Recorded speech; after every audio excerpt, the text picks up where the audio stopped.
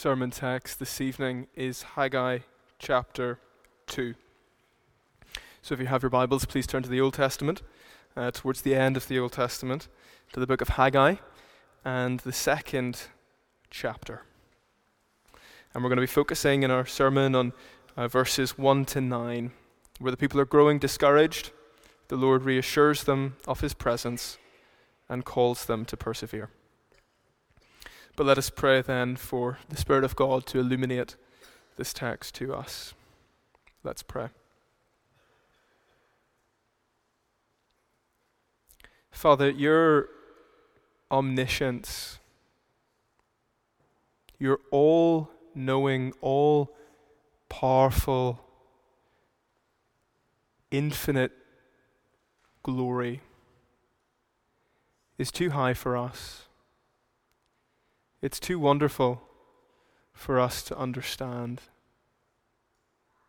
But we pray, Father, for a glimpse, a taste of your love, and to know something of your power tonight.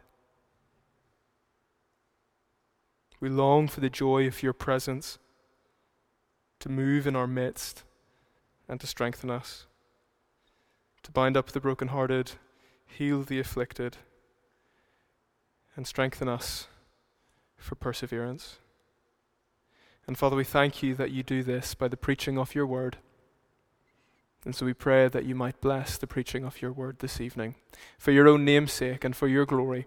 We pray these things in Jesus' name. Amen. Amen. Let us read Haggai chapter 2. In the 7th month, on the 21st of the month, the word of the Lord came by Haggai the prophet, saying, Speak now to Zerubbabel, the son of Shealtiel, governor of Judah, and to Joshua, the son of Jehozadak, the high priest, and to the remnant of the people, saying, Who is left among you who saw this temple in its former glory? And how do you see it now? In comparison with it, is this not in your eyes as nothing? Yet now be strong, Zerubbabel, says the Lord, and be strong, Joshua, son of Jehozadak, the high priest, and be strong, all you people of the land, says the Lord, and work, for I am with you, says the Lord of hosts. According to the word that I covenanted with you when you came out of Egypt, so my spirit remains among you. Do not fear. For thus says the Lord of hosts, once more, it is a little while, I will shake heaven and earth, the sea and dry land, and I will shake all nations, and they shall come to the desire of all nations, and I will fill this temple with glory, says the Lord of hosts. The silver is mine, and the gold is mine, says the Lord of hosts. The glory of this latter temple shall be greater than the former, says the Lord of hosts. And in this place I will give peace, says the Lord of hosts. On the 24th day of the 9th month, in the 2nd year of Darius, the word of the Lord came by Haggai the prophet, saying, Thus says the Lord of hosts. Now I ask the priests concerning the law, saying, If one carries holy meat in the fold of his garment, and with the edge he touches bread or stew, wine or oil or any food, will it become holy? Then the priests answered and said, No. And Haggai said, If one who is unclean because of a dead body touches any of these, will it be unclean? So the priests answered and said, It shall be unclean. Then Haggai answered and said, So is this people, and so is this nation before me, says the Lord, and so is every work of their hands, and what they offer there is unclean. And now carefully consider from this day forward, from before stone was laid upon stone in the temple of the Lord, since those days when one came to a heap of 20 ephahs, there were but 10. When one came to the wine vat to draw out 50 baths from the press, there were but 20. I struck you with blight and mildew and hail in all the labors of your hands, yet you did not turn to me, says the Lord. Consider now from this day forward, from the 24th day of the 9th month, from the day that the foundation of the Lord's temple was laid, consider it. Is the seed still in the barn? As yet the vine, the fig tree, the pomegranate, and the olive tree have not yielded fruit, but from this day I will bless you. And again the word of the Lord came to Haggai on the 24th day of the month, saying, Speak to Zerubbabel, governor of Judah, saying, I will shake heaven and earth. I will overthrow the throne of kingdoms. I will destroy the strength of the Gentile kingdoms. I will overthrow the chariots and those who ride in them. The horses and their riders shall come down, every one by the sword of his brother. In that day, says the Lord of hosts, I will take you, Zerubbabel, my servant, the son of Shealtiel, says the Lord, and will make you like a signet ring, for I have chosen you, says the Lord of hosts. Amen. It's interesting that there's one lesson in the Christian life that many older Christians will attest to and say it's a vitally important lesson, and yet it's one that many young new believers, those who profess faith, they often don't persevere long enough to learn it. And that is the importance of perseverance in the Christian life. The importance of perseverance in the Christian life. And we can only persevere in our Christian lives according to the presence of the Lord with us and sustaining us. And tonight, as we look at these first 9 verses of Haggai chapter 2, we're going to be meditating on this call to persevere. And so the title of the sermon is Discouragement and Determination. Discouragement and Determination. We're going to see how the people are discouraged and why they're discouraged, why they've grown despondent in the work of rebuilding the temple after such initial enthusiasm. But we're going to see how then, by the word of God, they are called to be strong and to work. They're called to be determined in the work of rebuilding the temple. So the 3 points are, the people are discouraged, the people are called to be determined, and the Lord has determined that the glory of this temple shall be greater than the former. The people are discouraged, the people are called to be determined, and the Lord has determined. So, first, the people are discouraged. We see this in verses 1 to 3. In the 7th month, on the 21st of the month, the word of the Lord came by Haggai the prophet, saying, Speak now to Zerubbabel the son of Shealtiel, governor of Judah, and to Joshua the son of Jehozadak the high priest, and to the remnant of the people, saying, Who is left among you who saw this temple in its former glory, and how do you see it now? In comparison with it, is this not in your eyes as nothing? The first prophecy had come to the people of Israel here on the 29th of August, 520 BC. We're now a little bit further on than that. We're on the 17th of October, 520 BC. The initial enthusiasm in the work of rebuilding the temple is wearing down. At our last student Bible study that we have on Friday nights here, we were looking at Mark chapter 4 and the parable of the sower, when our Lord describes the sower sowing the word, which is the word of God, and then the different responses to the word. And we were looking at how there are some who hear the word but have no root, and so do not persevere. There can be a lot of initial enthusiasm, but it doesn't last. But what we see here in this passage is God, by his grace, sees the people, his people, who are discouraged, and he revives them. He revives them by telling them that he is with them. He is with them according to the word that he has covenanted with them. He is with them. And that's the message of reassurance for us who trust in the Lord Jesus this evening.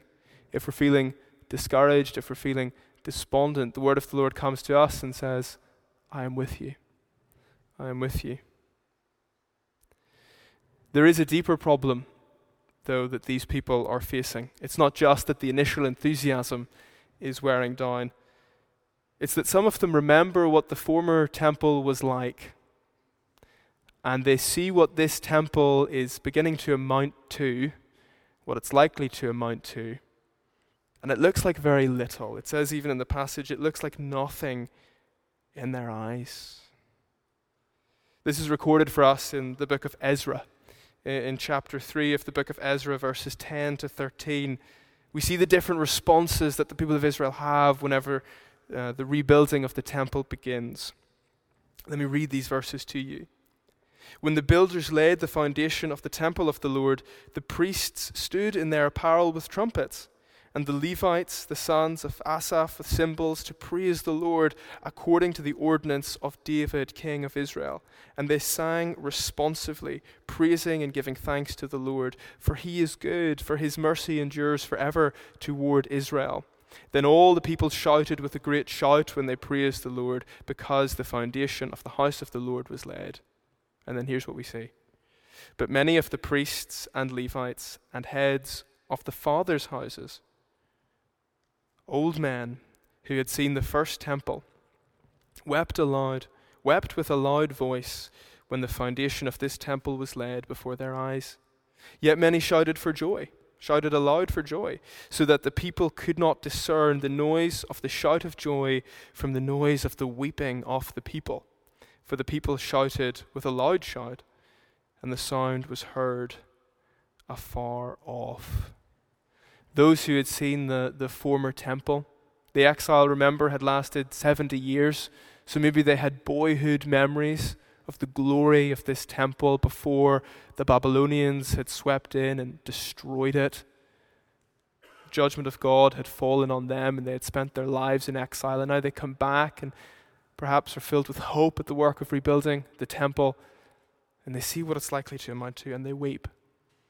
But yet there are those who are there who do not have those memories, and they shout with joy. They shout with joy because God is at work in their midst. I wonder what your attitude is this evening to the work of building up the church. Is it that attitude of despondency, that you can remember what the church used to be like 50 years ago? Do you remember the good old days? And so there's a despondency. Or maybe it's a youthful enthusiasm at the work that lies before you. The important thing is that we are called to partake of the work, to fix ourselves on doing the work of rebuilding, building up the church. We get another angle on this from Zechariah chapter 4, verses 8 and 10. Then the word of the Lord came to me. This is the prophet Zechariah speaking. The hands of Zerubbabel have laid the foundation of this temple. His hands will also complete it. Then you will know that the Lord Almighty has sent me to you. Who dares despise the day of small things, since the 7 eyes of the Lord that range throughout the earth will rejoice when they see the chosen capstone in the hand of Zerubbabel. Get another angle from a different prophet on those who were despondent and discouraged. And they're rebuked. Do not dare despise this work. Because the deep problem was very, very traumatic, actually, when you think about it. Is that the Ark of the Covenant had been lost in 586 BC. And so the stones that the finger of God had written on had been lost in the Babylonian exile. So can you imagine the discouragements that must have been circulating among the people of God at this time? And with that in mind then, we move into our second point, which is how they're called to be determined, and we read verses 4 and 5 of chapter 2. Yet now be strong, Zerubbabel, says the Lord, and be strong, Joshua, son of Jehozadak, the high priest, and be strong, all you people of the land, says the Lord, and work, for I am with you, says the Lord of hosts, according to the word that I covenanted with you when you came out of Egypt. So my spirit remains among you, do not fear. The former temple may have been destroyed. The Ark of the Covenant may have been lost. But God is with them. His presence is with them according to the covenant that he made with them when they came out of Egypt. He has not changed, and the earthly artifacts are not necessary. He has not changed, and he is with them, and so they are to be strong in the work of rebuilding the temple.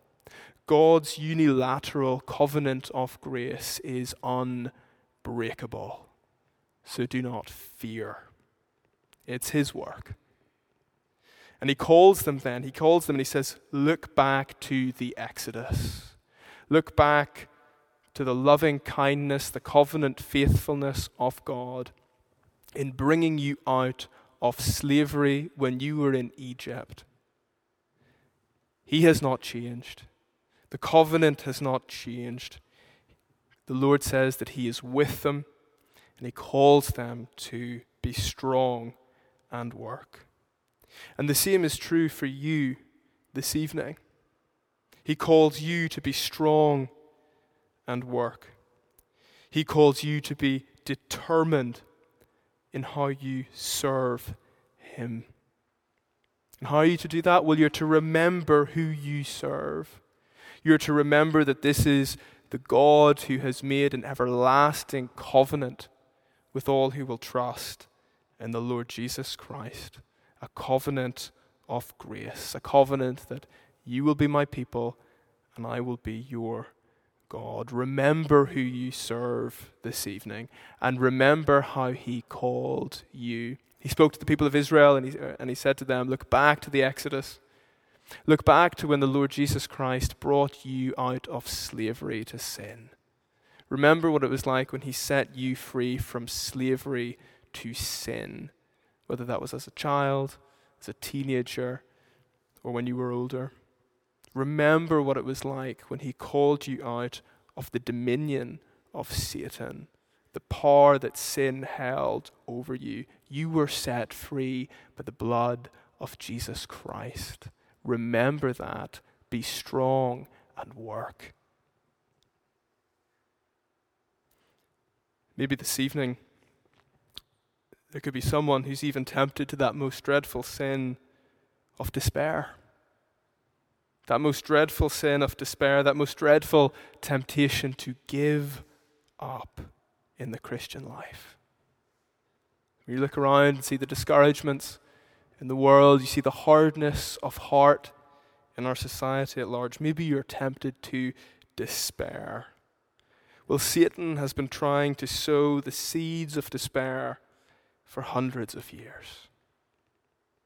In 1776, at age 83, French philosopher Voltaire, atheistic philosopher Voltaire, wrote a 2-volume work called The Bible Fully Explained. It was a commentary on the whole Bible. And his purpose was to go through verse by verse and chapter by chapter and, quote, make the whole building of Christianity crumble. He sought to criticize the scripture over 2 volumes. And in the end of his massive work, which derided the Bible on every page, he stated, quote, the subject is now exhausted, the cause is decided for those who are willing to avail themselves of their reason and their lights, and people will no more read this Bible. He said that in 1776. We're now, 250 years on? And objectively, there are many millions more people across the globe who profess faith in Jesus Christ as the Son of God than there ever have been. Many millions more who read the Bible daily in a host of languages all across the world. The church buries its undertakers. Those who think that they're saying they're doing away with Christianity, the church buries them. Maybe you've heard of Friedrich Nietzsche and how he said that God was dead in 1882. There's some graffiti where that was written up. God is dead, Friedrich Nietzsche. And then someone wrote below it, Nietzsche is dead, God. Nietzsche passed away in 1900, thereabouts. The church buries its undertakers. So this evening, if you are tempted to despair, you have no need to be. You have no need to despair.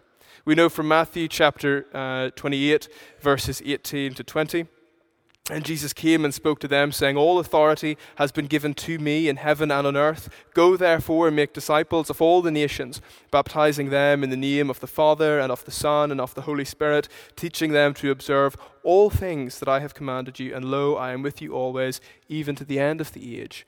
Amen." The Lord Jesus Christ is still with his church. He's still building his church. We still see the church grow. We still see people repent and come to faith in him. We still see new life. We still see the regenerating work of the Spirit in our midst. He is with us. He is at work. So don't despair. The one who has all authority is present with us as we go to build up the church. Point 3. The Lord is determined, and he has determined. Specifically, I want to draw your attention to two things in this passage that he has determined. First, verse 6. "For thus says the Lord of hosts, once more it is a little while, I will shake heaven and earth, the sea and dry land, and I will shake all nations, and they shall come to the desire of all nations, and I will fill this temple with glory, says the Lord of hosts." This is the only portion of Haggai that is cited in the New Testament, and that's in Hebrews 12, 25 to 29, where it says, "See that you do not refuse him who speaks. For if they did not escape who refused him who spoke on earth, much more shall we not escape if we turn away from him who speaks from heaven, whose voice then shook the earth, but now has promised, saying, Yet once more I shake not only the earth, but also heaven. Now this, yet once more, indicates the removal of those things that are being shaken, as of things that are made, that the things which cannot be shaken may remain." And so there are two points to draw out from that. The first is the gospel goes out and shakes the nations. The gospel goes out and shakes the nations. That's the initial shaking, the transformation of the world as the gospel spreads and people are saved. And also there will be a final judgment, and at the new heavens and the coming of the new heavens and the new earth, only the church will remain at that ultimate shaking. At that ultimate shaking, only the church will remain. So the call then is, do not refuse him who speaks. Do not refuse him who speaks when he returns from heaven to judge the living and the dead and cast the unrepentant and the unbelieving into hell. Do not refuse him. If you wish to stand in the judgment, you must repent and obey his gospel. But there's a second thing to see that the Lord has determined. And that's in verse 9. The Lord has determined that the glory of this latter temple shall be greater than the former, says the Lord of hosts. And in this place I will give peace, says the Lord of hosts. So how is the glory of this latter temple to be greater than the former? The Messiah himself would walk in the temple that Zerubbabel laid this foundation for. The Messiah himself, the Lord Jesus himself, walked in this temple nearly 500 years later. The Prince of Peace walked in this temple. The one who was elected by the Father from before the foundation of the earth walked in this temple to tell the scribes and the Pharisees, as we saw this morning, if you destroy this temple and I will raise it again in 3 days. It was all 500 years of history choreographed perfectly by our almighty and sovereign God. The glory of this second temple is greater than the former as the Messiah walks in it. The people of Israel, as they were setting out to rebuild the temple, could not have known or understood that. And we need to remember that then, as we think about what we're called to do, build up the church. The glory, so too then, the glory of the temple that we are building in the church, one another in the church, will be so much greater than we can imagine. We cannot imagine the glory of the work of redemption then that our God is accomplishing through the preaching of his word and the conversion and salvation of sinners. So do not be discouraged this evening. Do not fear this evening. The Lord Jesus Christ is with his disciples, will be with his disciples to the end of the age. He has all authority in heaven and on earth, and he will be with us as we go out to preach the gospel and to make disciples of all nations. So when the nations do then finally shake at his second coming, may the work of our hands stand firm. Let us pray together.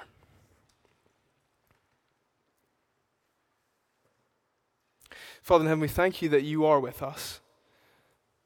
And though we do not know the full glory of the temple that we are involved in building, we pray for you to sustain our faith, guard us against despair, and strengthen us with a knowledge of your presence. And we know that our lives are short, so we ask that they may be used well and unto your glory. And we pray, therefore, that you might establish the work of our hands as we seek to build one another up in love and in faith in our Lord Jesus Christ. Amen.